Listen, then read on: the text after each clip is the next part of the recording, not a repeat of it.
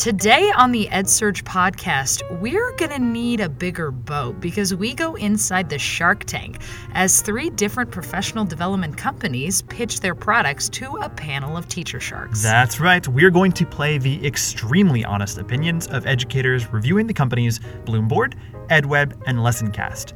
Will the sharks leave anyone alive? Boy, Michael, I really hope so. I think there's going to be a lot of blood to clean up. I know.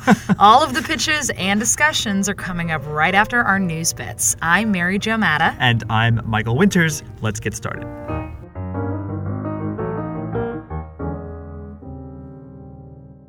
Extra, hot off of the federal presses. A brand new National Education Technology Report was officially released this week on December 10th in Washington, D.C.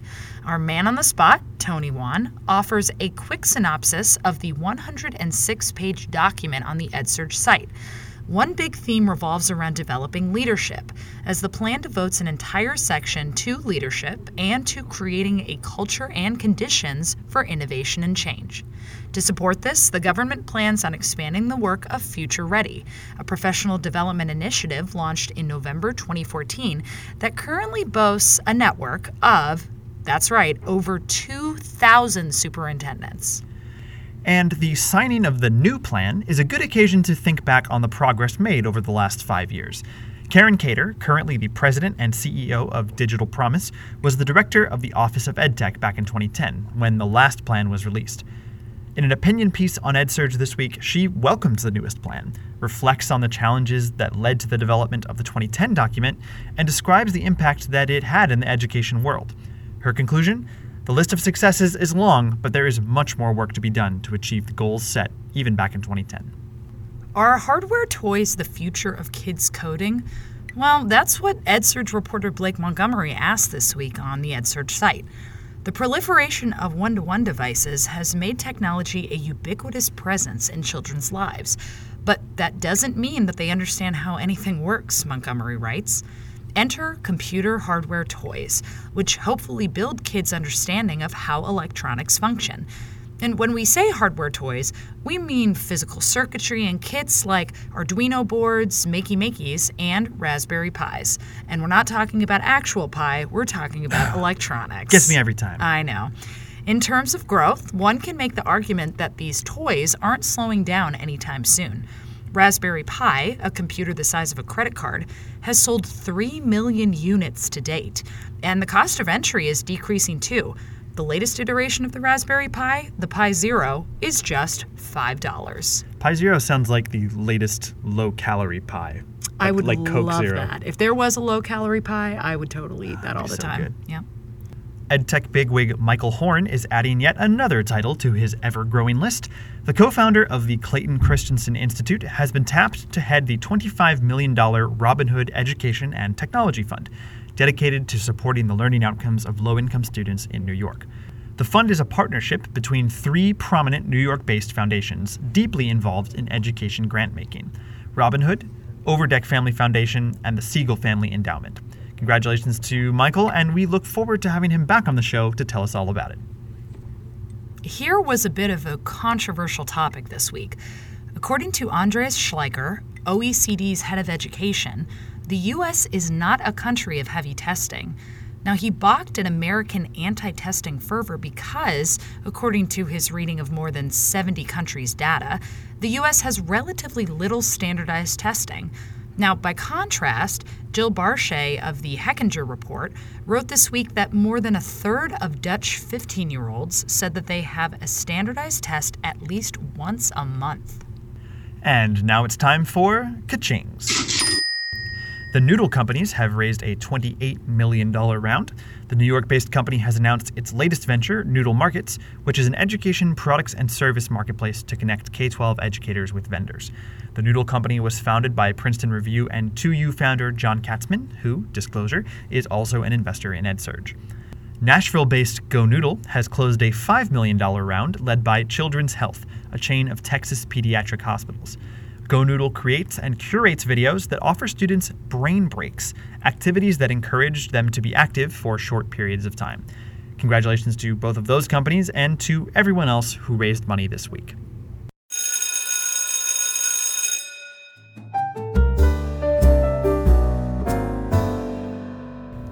this past Tuesday evening was an exciting one around the EdSurge headquarters. We hosted our very first virtual Shark Tank, moderated by moi, and thanks to a lot of big help from my fellow EdSurgent Molly Levitt. Now, this was an event that was put on with support from the Gates Foundation, and it spun out of one central question. Can video professional development provide differentiated, personalized PD that helps teachers grow in their practice? With that question in mind, Team EdSurge sought out 3 brave companies to put to the test. Bloomboard, EdWeb, and LessonCast all felt they were up to the challenge. We dropped each of them in turn into the Shark Tank with 4 experienced educators and let the questions fly. But before we get to the feasting, let's meet our 4 teacher sharks. Remember, Mary Jo is hosting, so you'll hear her voice in this next little bit. I'd like to introduce to you our 4 fabulous teacher sharks who will be engaging with us today. First up, we have Valerie Lewis. She teaches high school language arts in Georgia. She grew up in Miami, Florida, graduated with a bachelor's in elementary education from Oakwood University, and she also has a master's in special education from Howard. Her belief is that critical learning possibilities should be activated in order for students and for teachers to access those now skills. And she actually recently wrote for EdSurge, and the article was called Why Professional Development Stinks. So on that note, Valerie, can you just give us a 1-minute version explaining why does most professional development just not meet the bar that we're looking for? Hi, welcome, and thanks for having me. Well, first and foremost, most professional development stinks because the teacher is just talked at, and unfortunately, we're never invited to the table. We don't have a voice. We're taught to amplify students' voice, but we don't have anything that just quite fits our needs. And unfortunately, this past school year, I sat through professional development sessions every month, and they were all exactly the same. We could predict, and it was almost like the comical joke going down the hallway, I bet you we're going to have this topic today. And sure enough, it was.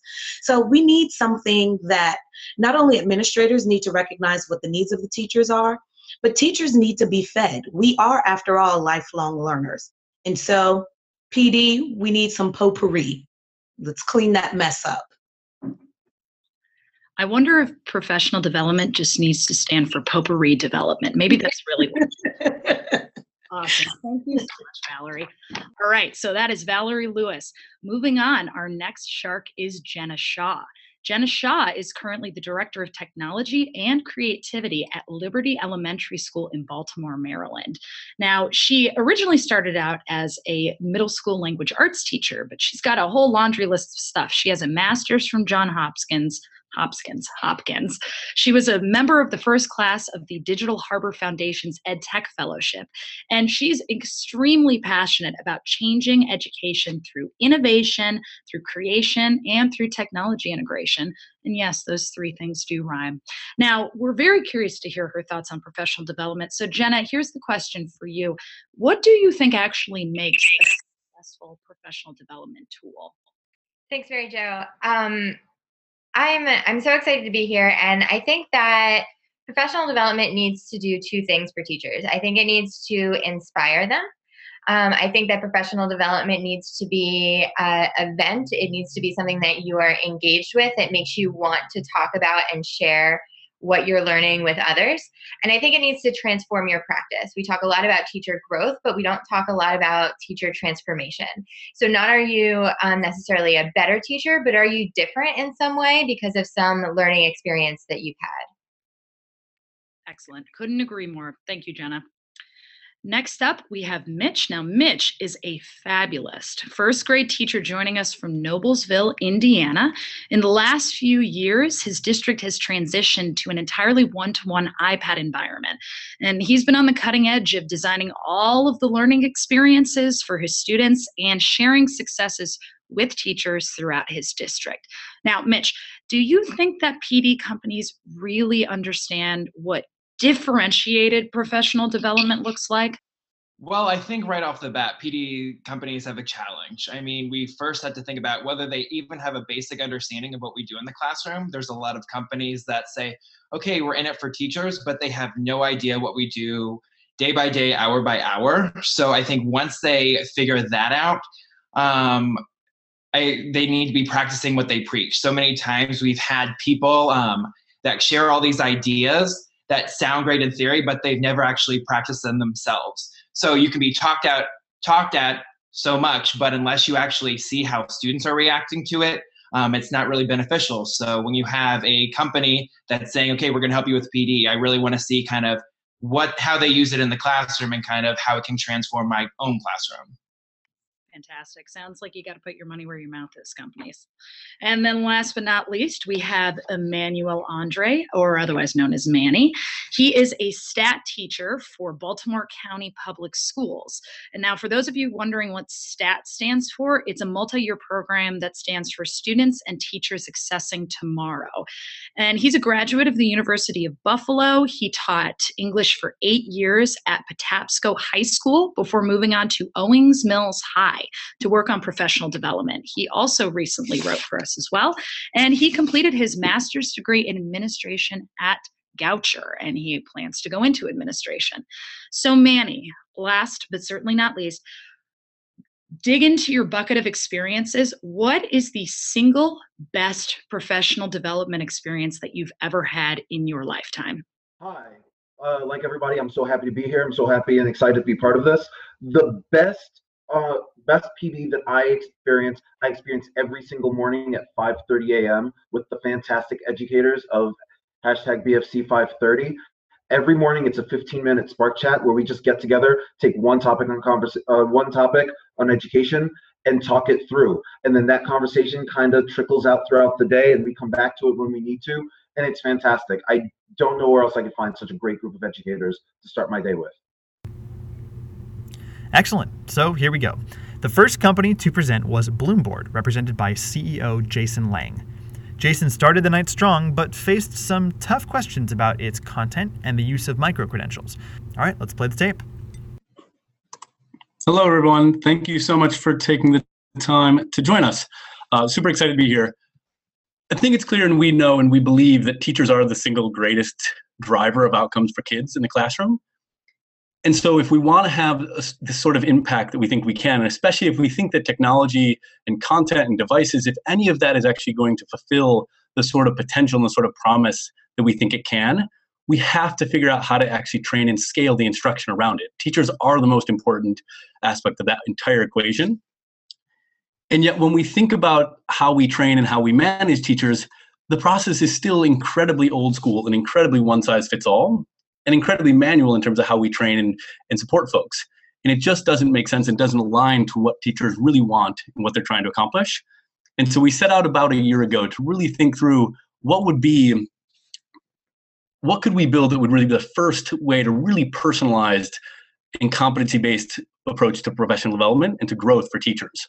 And what would that sort of platform look like? And could we do that on behalf of teachers and with teachers for teachers, so that we could really move the dialogue around PD from what is currently an incredibly inputs-focused model. This idea that it's all about the number of teachers, number of administrators that we talk to that are all about, I just need high-quality PD. I want to find high-quality PD, which is incredibly focused on the inputs, to shifting that conversation to really focus on the outputs. So you could have the highest quality PD in the world, but if a teacher goes back into their classroom on Monday and does the same thing they were doing the week before that PD, because we're creatures of habit, it doesn't matter what that PD was. So we need to move the conversation and think about how we change that sort of work from an inputs model to an outputs model. And so that's really what we've done. And so I'm incredibly excited, in partnership with EdSurge, in partnership with Shark Tank, to launch a new version of the platform as a sneak peek tonight that we're launching today. And so what does that look like? What we set out to do is really think about what are the tools that teachers engage with most, and how can we leverage the way those tools engage teachers to really manage that. And so we took a playbook out of one of the most widely used platforms in the world today, which is Pinterest. And we said, well, if we could actually help teachers curate collections of practice around the problems that they're working on, what would that look like? How could you build out collections of specific competencies that matter most to teachers based on problems of practice they're having? And then could we let teachers actually build those collections around the content and the resources that are most inspiring to them? And so thinking about that as in a sense of what would, if you're working on resilience with your kids, could you actually see what did another master teacher curate? What would that look like? And could I then, if I found that interesting, could I recommend it? Could I share it? Could I follow it and see and engage in the community of other teachers around that practice? And so what we think about is really empowering teachers to own their own development, letting them build out the sort of curated collections of practice, and then sharing those with each other and sharing those with the rest of the community. And in our world, it's really focused on, can we provide a bit of curation at the top level so that anything that's public is super, super high quality? So that we know we'd rather have 1,000 amazing collections than 100,000 mediocre ones. And so that's where we spend a lot of time, is thinking through what would that look like to build those collections. And then there's a lot of really interesting things we can do now when you think about the ability to then add in sort of trending analytics. And so one of the things that Pinterest does best is really think about how they share things with you that you never really thought you wanted, but you find that you really love. So the same thing goes for problems of practice. And so when we think about, can we start to then share what other problems of practice might you be having that other teachers like you are working on? And let's start to recommend those to you, or let's let you actually follow the different categories and the different areas of focus that you find most relevant. And so if you're an ELA teacher, whatever the case may be, you can follow the categories, and then you can find specific collections relevant to specific resources recommended by the community that we think are going to help you the most, and then engage in that content around those specific competencies. So it's really thinking about how to manage that. And the sort of collections that we've had teachers build are everything from your fairly standard how to use close reading strategies, but then you get really interesting, really entertaining ones coming from teachers, everything from how to handle helicopter parents to how to do anger management using an Angry Birds theme. And so really excited about the sort of collections that the community has developed. But then we've actually taken it one step further. So about a month ago, we announced a partnership with an organization called Digital Promise that's been really the nationwide thought leader around competency-based instruction for adults, competency-based learning for adults, and around using micro-credentials as a mechanism for really driving educator-empowered growth. And so in that partnership, what we did is we said, well, if they're really focused on building micro-credentials, what if for any problem of practice that we're curating, that our teachers, our master teachers are curating around, what if for that collection, you could not only see the exemplars associated with it, so I could see what articles and what videos really demonstrate that skill well, but we could actually embed a mini certificate or a micro-credential directly in that collection. And so now it not only allows a teacher to see what are the best practices available, but it actually allows us to give then teacher credit and recognition for demonstrating mastery of that skill and demonstrating competency of that skill. And so if I'm a teacher, I can then log in, I can see what that collection looks like. I can click on Learn More. And what that actually then allows me to do is go through and see what is this collection all about? What is this micro-credential for? How do I actually go through the process? If I want to apply for it, I can see the requirements and the criteria. What does demonstrating mastery look like? And then what we've done is we've taken about 2 years worth of work where we've actually used video-based virtual coaching for our teachers. So right now, working with Tom Kane and the team out of Harvard that did the MET study, working with them and working with TNTP, we have 2 different pilots around virtual coaching where literally a teacher can actually initiate an observation from their computer, upload a video, upload a lesson plan, upload some student work, and then that gets sent to a queue on Harvard's team that gets sent out to a third-party expert who can log in, annotate, timestamp the video, provide feedback to that teacher, and then provide commentary and says, here's the top 3 things you can do to really improve your practice. And all of that is a very short few-day turnaround time. And so what we've done is taken that same set of skills, allowed a teacher to then look at what that criteria is for the micro-credential, upload the portfolio of evidence that they recognize as demonstrating mastery for it, submit that for review, and if they actually get feedback on it that says they did a great job, we can actually issue that micro-credential. And so it allows teachers to then build out an entire portfolio of living, breathing, demonstrated mastery of their craft, and think about how you change the sort of professionalism around what demonstrating mastery looks like for their craft. And then what we've started to do is at the state level, go state by state to get statewide CEU equivalency. So we have 3 states that are already in process to approve statewide credit approval. In the next 3 months, we'll actually be able to cover about 50% of the teacher population nationwide based on the states that are interested. But it's all about, can we give teachers credit in terms of their CEUs, their clock hours, their credit hours, by demonstrating mastery of the things that they're already amazing at. Excellent. Jason, unfortunately, I'm going to have to jump in because you are over time. Sorry. There's a sneaky little minnow right there is what was happening. But thank you so much, Jason. Appreciate the presentation. Lots of good information. Now, and with that, we're going to move on to Manny, who will be our first shark. So Manny, go ahead and pose your first question to Jason. Let it rip. Hi, Jason. Thank you for being here tonight. I love a lot of what I heard. I love hearing about the teachers being the greatest driver, and I love about the whole idea of the credits being teamed up with actual state educational departments. My question, though, is about scalability. What a teacher needs 5 years from now might not be what they need today. So I want to know, how are you making sure that you're offering exactly what teachers need and want when they can, when they go looking for professional development?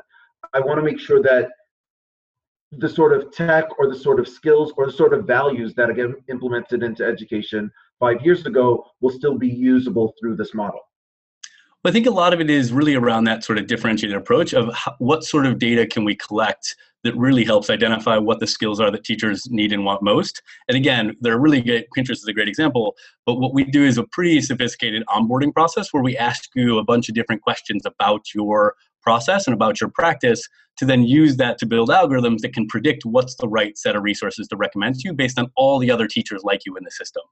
And so it's a little bit trying to think about the way Pinterest can make recommendations and the way other organizations and the way Amazon can make recommendations that make it truly personalized, but it's also trying to factor in the data about your practice that we think is most relevant in that sort of model. Right, excellent. Thank you very much, Manny and Jason. We're going to move on now to Mitch. Mitch, you're up. All right, I think you briefly touched on this, but on your website it says quality content curated by experts. So who are your experts, and kind of are they in the classroom, or how far removed are they from the classroom?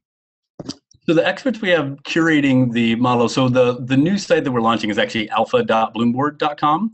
And so if you want to go, it's a private, this is a sneak peek, it's not public quite yet. The experts that we have curating that are actually master teachers and coaches. We view especially around the collections model, as our core user is really that lead teacher who's trying to scale the sort of really high quality instructional practices around the rest of the teachers. And so we work with them to build out collections that are most relevant for them. And then we have an internal curation team that's led by our chief academic officer, who is about the best practitioner I've ever met, who led a bunch of the Gates Innovative Professional Development work and has been a chief academic officer and a teacher and a principal. And so she has then built out a team of curating experts that are trying to do that final screen. So not only, we use Kickstarter and we use Medium as editorial sort of examples of companies who do a really high quality job of crowdsourcing content, but then doing a really high editorial lens to make sure that anything that goes public is super, super high, strong and high quality. So that's the model that we're looking at. And we have both a model of using really high quality classroom folks who are in the classroom and in the field, but then also doing an additional layer of editorial on top of that. Moving on, Jenna Shaw, you are next. Thank you. I am really interested in these mini credentials that you guys offer and taking a look at your platform and what these entail. These are not small tasks. These are almost full courses that teachers are engaging in with multi-parts where they're submitting evidence and getting feedback from experts. What evidence do you have that taking one of these mini credential courses actually changes learning and changes teaching for your people who are involved in it, for your teachers? So it's an amazing question. So if you go to digitalpromise.org, which is the organization that we've partnered with, they've spent the last 2 years working through a Hewlett grant and working with a bunch of other funders to build out about 120 micro-credentials at this point that are evidence-backed and research-based in terms of driving outcomes for students. And so all of the artifacts, these are non-trivial in terms of the level of engagement, but demonstrating mastery of a craft as complicated as teaching is not a trivial task. And so it's about being able to say, look, this is serious stuff, but all of the artifacts that you submit to get a micro-credential are generally artifacts around what's demonstrating mastery of student outcomes. So it's what is the student work that demonstrated that you could achieve that skill, and how did you know that there was a change in practice made in the classroom? And so that's why we're super excited about it, because it needs to be, right, if we're going to achieve the level of professionalism that teachers demand and deserve, there has to be a higher bar in terms of what PD looks like. And so that's why we think the research base that Digital Promise has put in place, there's a really good research report about the evidence back behind their micro-credentials that you should read that is super helpful to understand that. I would love to continue on this path of the legitimacy of micro-credentialing because I have a lot of thoughts about this. But for the sake of time, we're going to move on to our final shark, who is Valerie Lewis. All right, Jason, my question for you, I'll say it's two-part. What's in it for you as a CEO of this company? So I think one, it's really just scale and impact. We started out from this idea of every student deserves an amazing teacher, and it's a travesty that students don't get that. And so from our perspective, it's about how do we scale the highest quality instruction, and how do we empower teachers to grow as effectively and fast as possible? In terms of the undertones of your question, I'm assuming are somewhat of a for-profit technology question. So let me answer that. So we know that districts spend a ton of money on professional development, and by and large, they waste a ton of money on professional development. And so our challenge to districts is that we believe that they can spend half of what they spend today using a competency-based, personalized approach to PD, and they could get twice the outcomes, if not better, by really empowering their staff to own that sort of development. And so we are the platform building that sort of process, and we have a sales force that's selling to districts to manage a better platform and a better process around personalized competency-based approach to PD. So how much of my skimpy check is going to go towards earning this micro-credential? And how do I take this back to my county and say, hey, look, I've used Bloomboard, so what are you going to give me now? So I want to know how much more of my check I'm going to lose. And I want to know, what am I going to get out of just saying, hey, Bloomboard has given me this badge of honor? So there shouldn't be an out-of-cost pocket for teachers. That's our goal. So we are very much an enterprise sort of sales process, which is we know we don't want teachers to be paying for these things out of pocket. So it shouldn't come out of yours. Districts spend too much money for teachers to have to pay for their own PD. And so all of our time is spent on, all of our certainly sales time is spent on selling to that district level. And it's thinking about how do we replace the dollars that districts spend. So a district that might spend $1,000, $1,500 on credit reimbursement, right, shouldn't be spending those dollars without knowing what the outcomes are actually happening of their teachers. And so that's a case where we can actually save a district money. Hopefully they put those dollars back into your check, and so that they can pay you more for that. And then they can give you credit for that. In terms of what you get for it, I think a lot of the state partnerships that we've been working on are showing that we can get clock hour and CPE, CEU credit for you for that. And so it's not only being able to say you can take that micro-credential, take that to your district, take that to your state, but it also give you an endorsement or give you credit towards your endorsement and your research stuff that you actually are working on and stuff that's really practical for you, so that you don't have to go sit in a weekend workshop just to get your credit requirements in. I have a follow-up question based on that, Jason. You said that you started from a place of all students deserve a great teacher. How much time was spent with students talking to them about what they feel a great teacher is and what sort of skills they want a great teacher to have? So the site that we launched today, we spent probably 9 months in just usability development, talking with teachers in classrooms, talking with students about what the sort of things that they're working on. Certainly there's a ton of data coming from the MET study around student surveys, and we actually have a couple of partnerships we're working on around the student survey approach to understanding really what are the skills that students want in sort of a great teacher and what that look like. And so in that 9 months, all the feedback we kept coming back with was, how do you engage? The problem is that right now teachers don't engage in practice, right, in the way that districts structure it. And so we set out to build basically a platform for teachers by teachers that would allow them to engage in practice, because that's what's best for their kids. It's what's best for them. Next up in the tank was EdWeb, represented by Lynn Scott.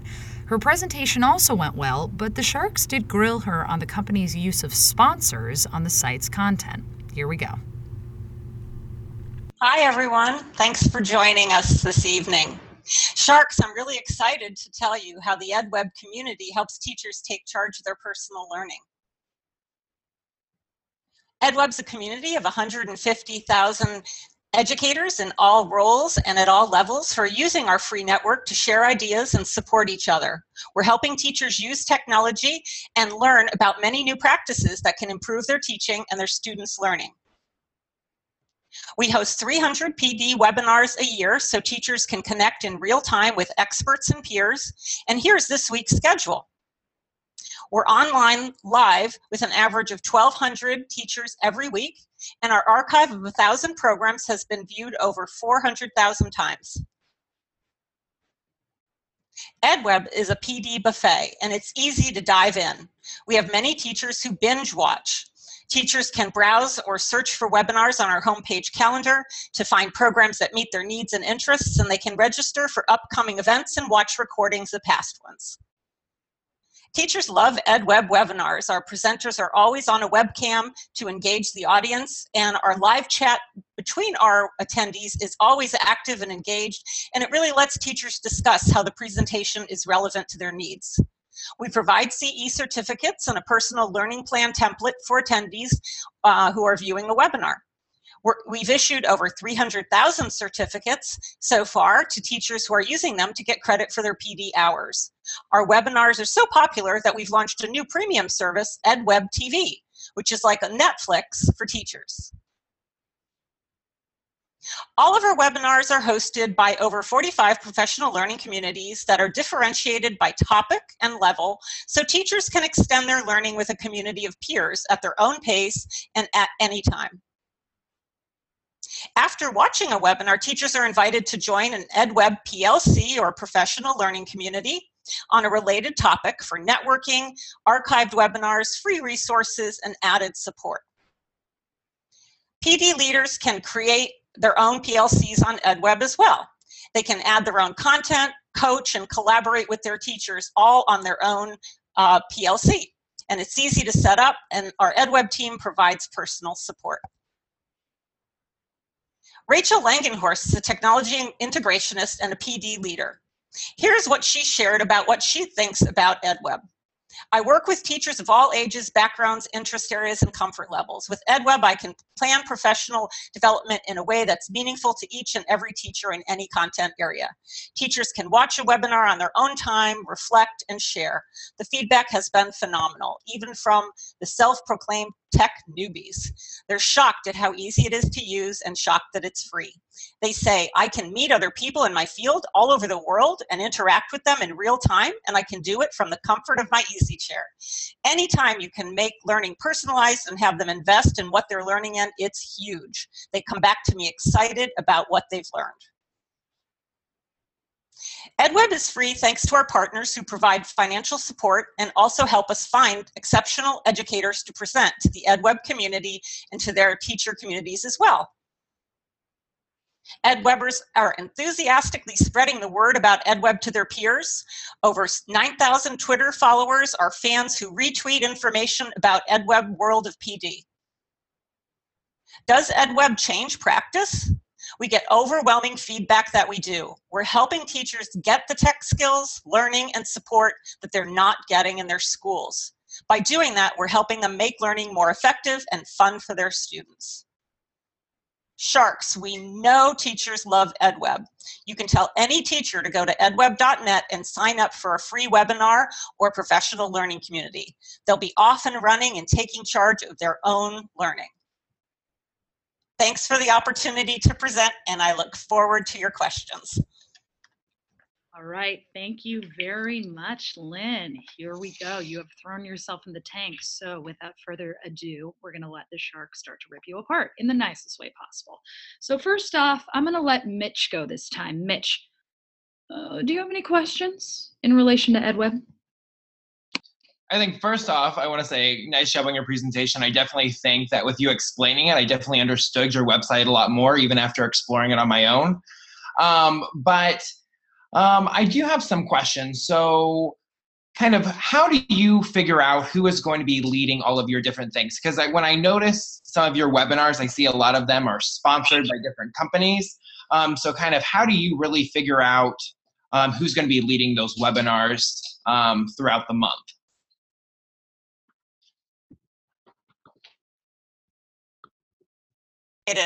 Our programs are developed in a variety of different ways. Some of them are sponsored and led by companies. Building Math Skills is sponsored by the fabulous math company ETA Hand to Mind. If anybody has sat in on those webinars, they see that they are led by a former educator who drills down and speaks about fractions for hours and hours. And really provides professional development that's engaging and collaborates with the audience and asks questions of them and really gets them involved in the learning process and gives them tools to go back to the classroom with. So that's one model that we use. We also find that we are overwhelmed by educators coming to us asking to present. So we have a process for that where we're constantly getting in presentation ideas, and we have a team of several people, one of them being me, who works with them to decide which of those programs are in the highest demand and which ones that we can present. So it's a variety of different ways that we do it. Excellent. All right, moving on to the next shark. Jenna, what do you think of EdWeb? Thanks. I have a ton of questions. It's hard for me to narrow down to just one. The thing that I keep going over, and I have participated in webinars through EdWeb, I've gotten their certificates, and there has been some really useful information and some really great presenters that you've had. And I guess the question is always when I'm looking at a company, one of the first things that I always ask myself is this really an ed tech company? I think that sometimes companies put themselves into that bubble. And I'm wondering how you guys aren't just a broadcast company that has educational content as opposed to an ed tech company that actually does something that transforms learning for teachers, and what the evidence or proof of learning is for the people who attend your webinars. Thanks for that question.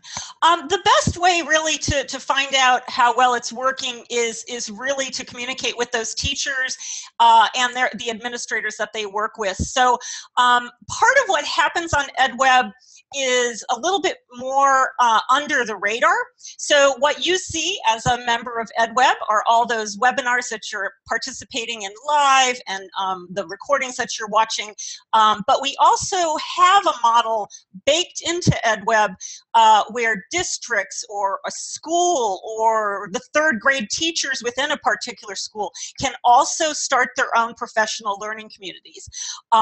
When it's done on the district level, which is something that we are rolling out right now in Michigan and Maine right now, we are taking it to that level so that the administrators at those schools can run a community. They can handpick some professional development for their teachers. They can allow the teachers to find some professional development that they feel they need some proficiency in, and they can work together and collaborate as an educational institution, and have their own community to work on that together.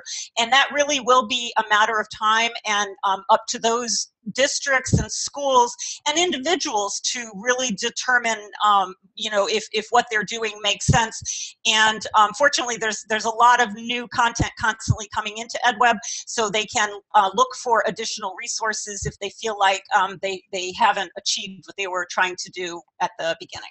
All right, interesting question and a good one, Jenna. Moving on, Manny.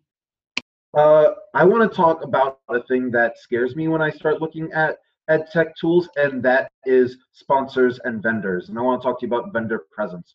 I see that you've all these sponsors, all of these people who are willing to help you and make this free, which is a great thing. But I worry about vendor presence. How is that affecting the way that the teachers are interacting with the content? Because the minute it even sounds like one of my teachers is getting a pitch, they don't want to hear it anymore. Well, let me tell you, EdWebbers are not shy. They will let us know. So we have been doing it like this for well over 5 years, and it simply doesn't work. You're right. That's not what educators are looking for. You have limited time, and you're there really to hone your craft, find out from peers that you otherwise wouldn't have access to, how to solve problems in your classroom, improve the teaching and learning that's going on in your classroom. And we 100% agree with you. We find that partners who stick with us are the same partners that have been for years at conferences doing presentations that were pure PD. They were bringing in educators educators and librarians and teachers that really were providing solid PD. And just like people can walk out of the room at a conference, they certainly can walk out of a webinar room.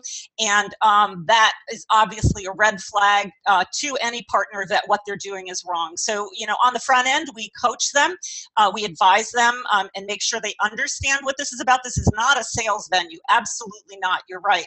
And we absolutely don't want to work with partners in that way at all.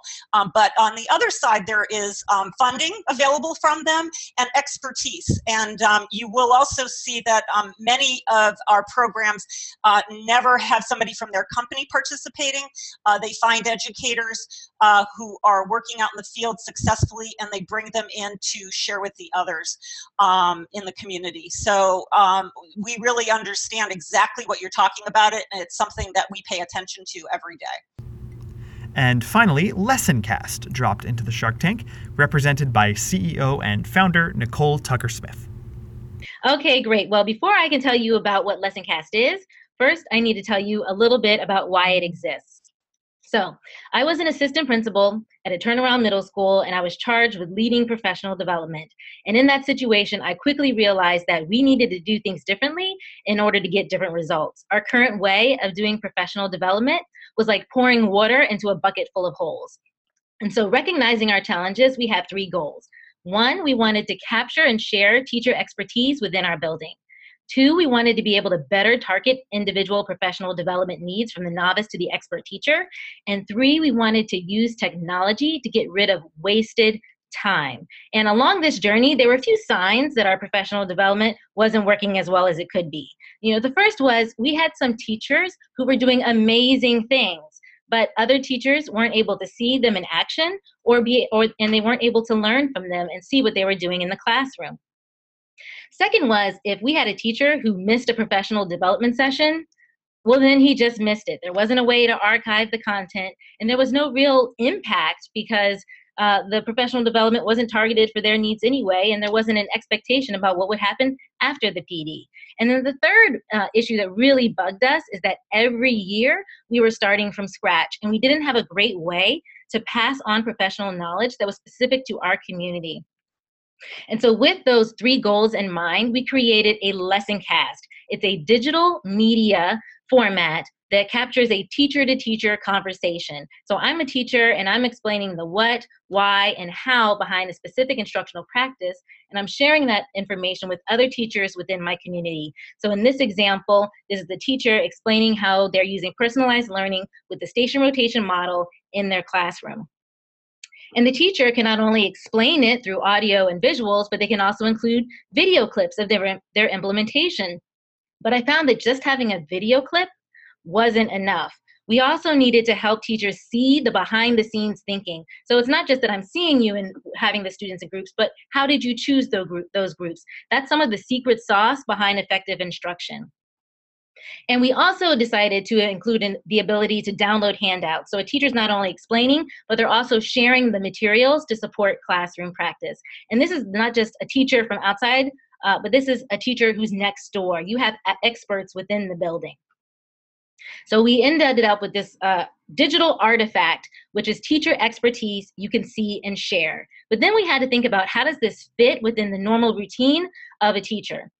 And so this is one example of some work that we're doing with schools in Baltimore City. It's a problem of practice model. And so teachers have access to problems of practice, or POP PD modules. And it goes through this format where teachers first start by choosing their problem of practice. So in this case, teachers are able to choose between checking for understanding or working with students to student interaction. And let's say for this example, teachers choose for their problem of practice, facilitating student-to-student collaboration. So they have this POP PD module that is customized specifically for their learning community. They're able to watch a LessonCast example, which is usually under 5 minutes. They can also see video clips of implementation. They then take that information and then plan within their planning period. And then after planning, they then put that into practice. So they have a class, they put it into practice, but what's most important is after putting it into practice is the reflection piece. And so with our web application, we facilitate the reflection to capture this artifact that showcases how a teacher put it into practice in the classroom. So a couple times it's been asked, what's the artifact to measure implementation and impact? And we've done this through the LessonCast. So not only can teachers watch, but they can also create to reflect on their own practice. And all of the modules are aligned with a rubric. So teachers are working with a coach. It's a coach within their own building, and they have a rubric that goes with it to help the coaches give feedback that is specific and timely and relevant to that teacher.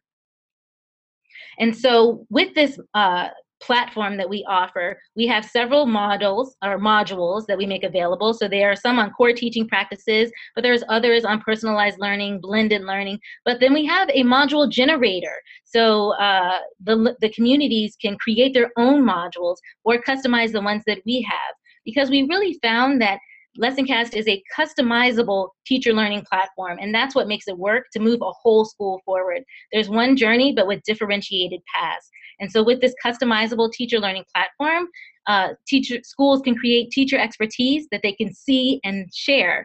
They have differentiated models or modules with built-in coaching support. And then they're able to build a library of on-demand resources that are tailored for the community. And what's most important is that it's customized. And so you have the voices of the teachers in that school focused on the needs of their students, sharing their expertise and building a bank to showcase how they're learning and growing. And then we know that this is a totally different way of thinking about professional development. And so to help schools implement this practice, we've actually just launched an ebook called Problems of Practice, or POP PD. And so we know that this takes support, and we're trying to help schools develop the expertise to really have a platform to capture teacher learning that they can see. Okay, thank you very much, Nicole. Excellent. So we're going to switch it up this time a little bit. And Valerie, I'm going to have you go first. Okay, take down. All right. Perfect. Hi, Nicole. I like the fact that you mentioned the collaborative piece. And as I was going through your site, I noticed that with watching some of the lessons, it was almost like watching something in action. Kind of like a pineapple chart, an open door policy, where if I needed some more strengthening, I could kind of see it in action. I could see what it looks like versus just kind of reading about it. So my one concern is, oh, I lost my thought just quickly. Hold on, I wrote it down. Oh, geez. Ooh, Nicole, you're so lucky. I was just about to tear you apart after I just built you up. I'll take the build up. Come back. And can I anticipate what it might have been?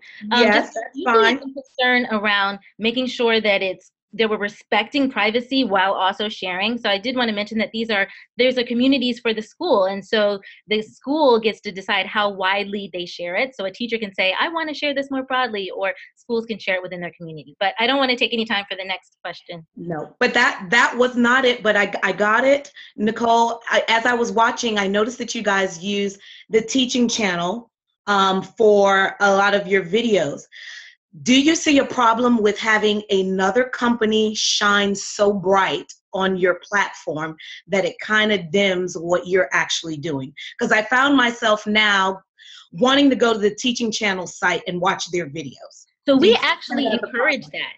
So we actually encourage that. So we take a look at what are the resources that are out there, but how do we frame it in a way that's specific to that learning community? I will say, though, that the ones that we showed you showcase the teaching channel, but when we work with schools, they often have their own videos. So there are a lot of school districts that have, and it's even better if you have videos that are for that school. So what we make available on, what we shared with you, our sample demo, uses things that are out there in the public. But when we work within schools, we're very careful about maintaining student privacy. So they're looking at videos that are of their own teachers, if that helps. Yes. Thank you. Fantastic. Thank you, Valerie. All right, moving on. Mitch, you are next. All right. So we all know that teacher time is very valuable. And I was looking at kind of how you laid out kind of the time requirements. So, I mean, for me personally, being an elementary teacher, I'm teaching lots of different lessons each and every day. So realistically, do you think that it's beneficial for a lot of teachers to create these lesson casts? With the amount, does the benefit really meet all the time that's required to create one? Right. So I love your question. So this is one we get all the time. And really, we're about rethinking current use of teacher learning time. So the model that I showed you is one that we used in our school when I was assistant principal. So we had weekly collaborative planning time already carved out, and that's how we used it, and that's how we were able to move forward together. But I will say that it's a differentiated process. So everybody doesn't make a lesson cast, right? So usually our newer teachers are having access to the bank of lesson casts, and they may be spending the time just watching and planning. And so their time is 2 to 5 minutes. They're watching it. But then we had some of our seasoned teachers who were able to think through, okay, this is how I plan, this is how I implement. I can share my expertise with others. And then we also work with coaches in that we're trying to save them time. So if you're a professional development coach, this is a way for you to literally scale yourself. And so you can create an on-demand resource that's there all the time. So for example, we're working with Rider University and with all of their mentor teachers, and they're doing a class for mentor teachers. There are 20 of them. They're creating these resources that they share for the whole community. And so now they've not only scaled their expertise, but those of their peers, and they're using those little short 2 to 5 minutes within their novice teachers. So everybody's not making a lesson cast, right? There's different levels of it, but the creation process does lead to a very rigorous form of professional development. And then you have evidence of it that you can then share with others in your community. Great question. Thanks. Fabulous. Just to let everybody know before we go to the next shark, we may end up going about 10 minutes over. So for those of you that have dinners to events, you just cancel them because this is awesome. So moving on, we're going to go to Manny. Manny, what is your question for LessonCast? So I want to talk a little bit about the portfolio aspect of this and how teachers would be building a portfolio to show their professional growth. And I also like that this is collaborative and school-based. But my fear comes into when we start thinking about administrators. Is there a way, or do you see administrators coming in and requiring specific things in the portfolio, and then it's no longer personalized PD for what the teacher needs, but it's PD for what the administrator says a teacher needs, and that they end up losing some control in that way? No, that's a great question. And so usually when we work with school-based administrators, and I was one, so when we work with school-based administrators, they'll usually say, we have these needs in our school, and they'll make those resources available. And most administrators are very open to having teachers choose because they want teachers to want to do this. And so the administrators that we work with, they make them available, teachers choose, and then from that point, the administrators are pretty much like, okay, go learn. And then it's the teachers working with their instructional coaches to create the portfolio. The administrators are more about the beginning and then seeing the end, and they don't really get too involved in the middle part of it because they want teachers to be able to select areas that they need to work on. I will say that we have administrators who they may do those post-observation conferences with teachers, and they may say, hey, we have these available. Which of these do you think would help you in particular areas? So there may be recommendations that way. But for the most part, administrators are like, let's make this available, and then we want teachers to choose what best fits them, and they want teachers to have that opportunity to demonstrate. But from then on, it's really pretty much the teacher and the coach working together. Does that answer the question? Yeah, you got it. Phew, that was a lot of shark tanking. Yes, it was. So how did this all work? Was there a winner? Was there a loser? Did everyone just go home happy they were still alive? Well, gladly, yes, everyone was still alive. So everybody, I guess, quote unquote, won in a way. But we did have a winner that was voted on by our sharks. So after each presentation, the audience was able to vote on how likely they would be to use a product and how likely they would be to recommend it. And while they were doing that, the sharks actually put scores on each of the presentations, and then we tallied them up. So at the end of the night, LessonCast took home first place, EdWeb came in second, and Bloomboard was our third. Excellent. Well, congratulations to LessonCast, and yeah, glad everybody made it out.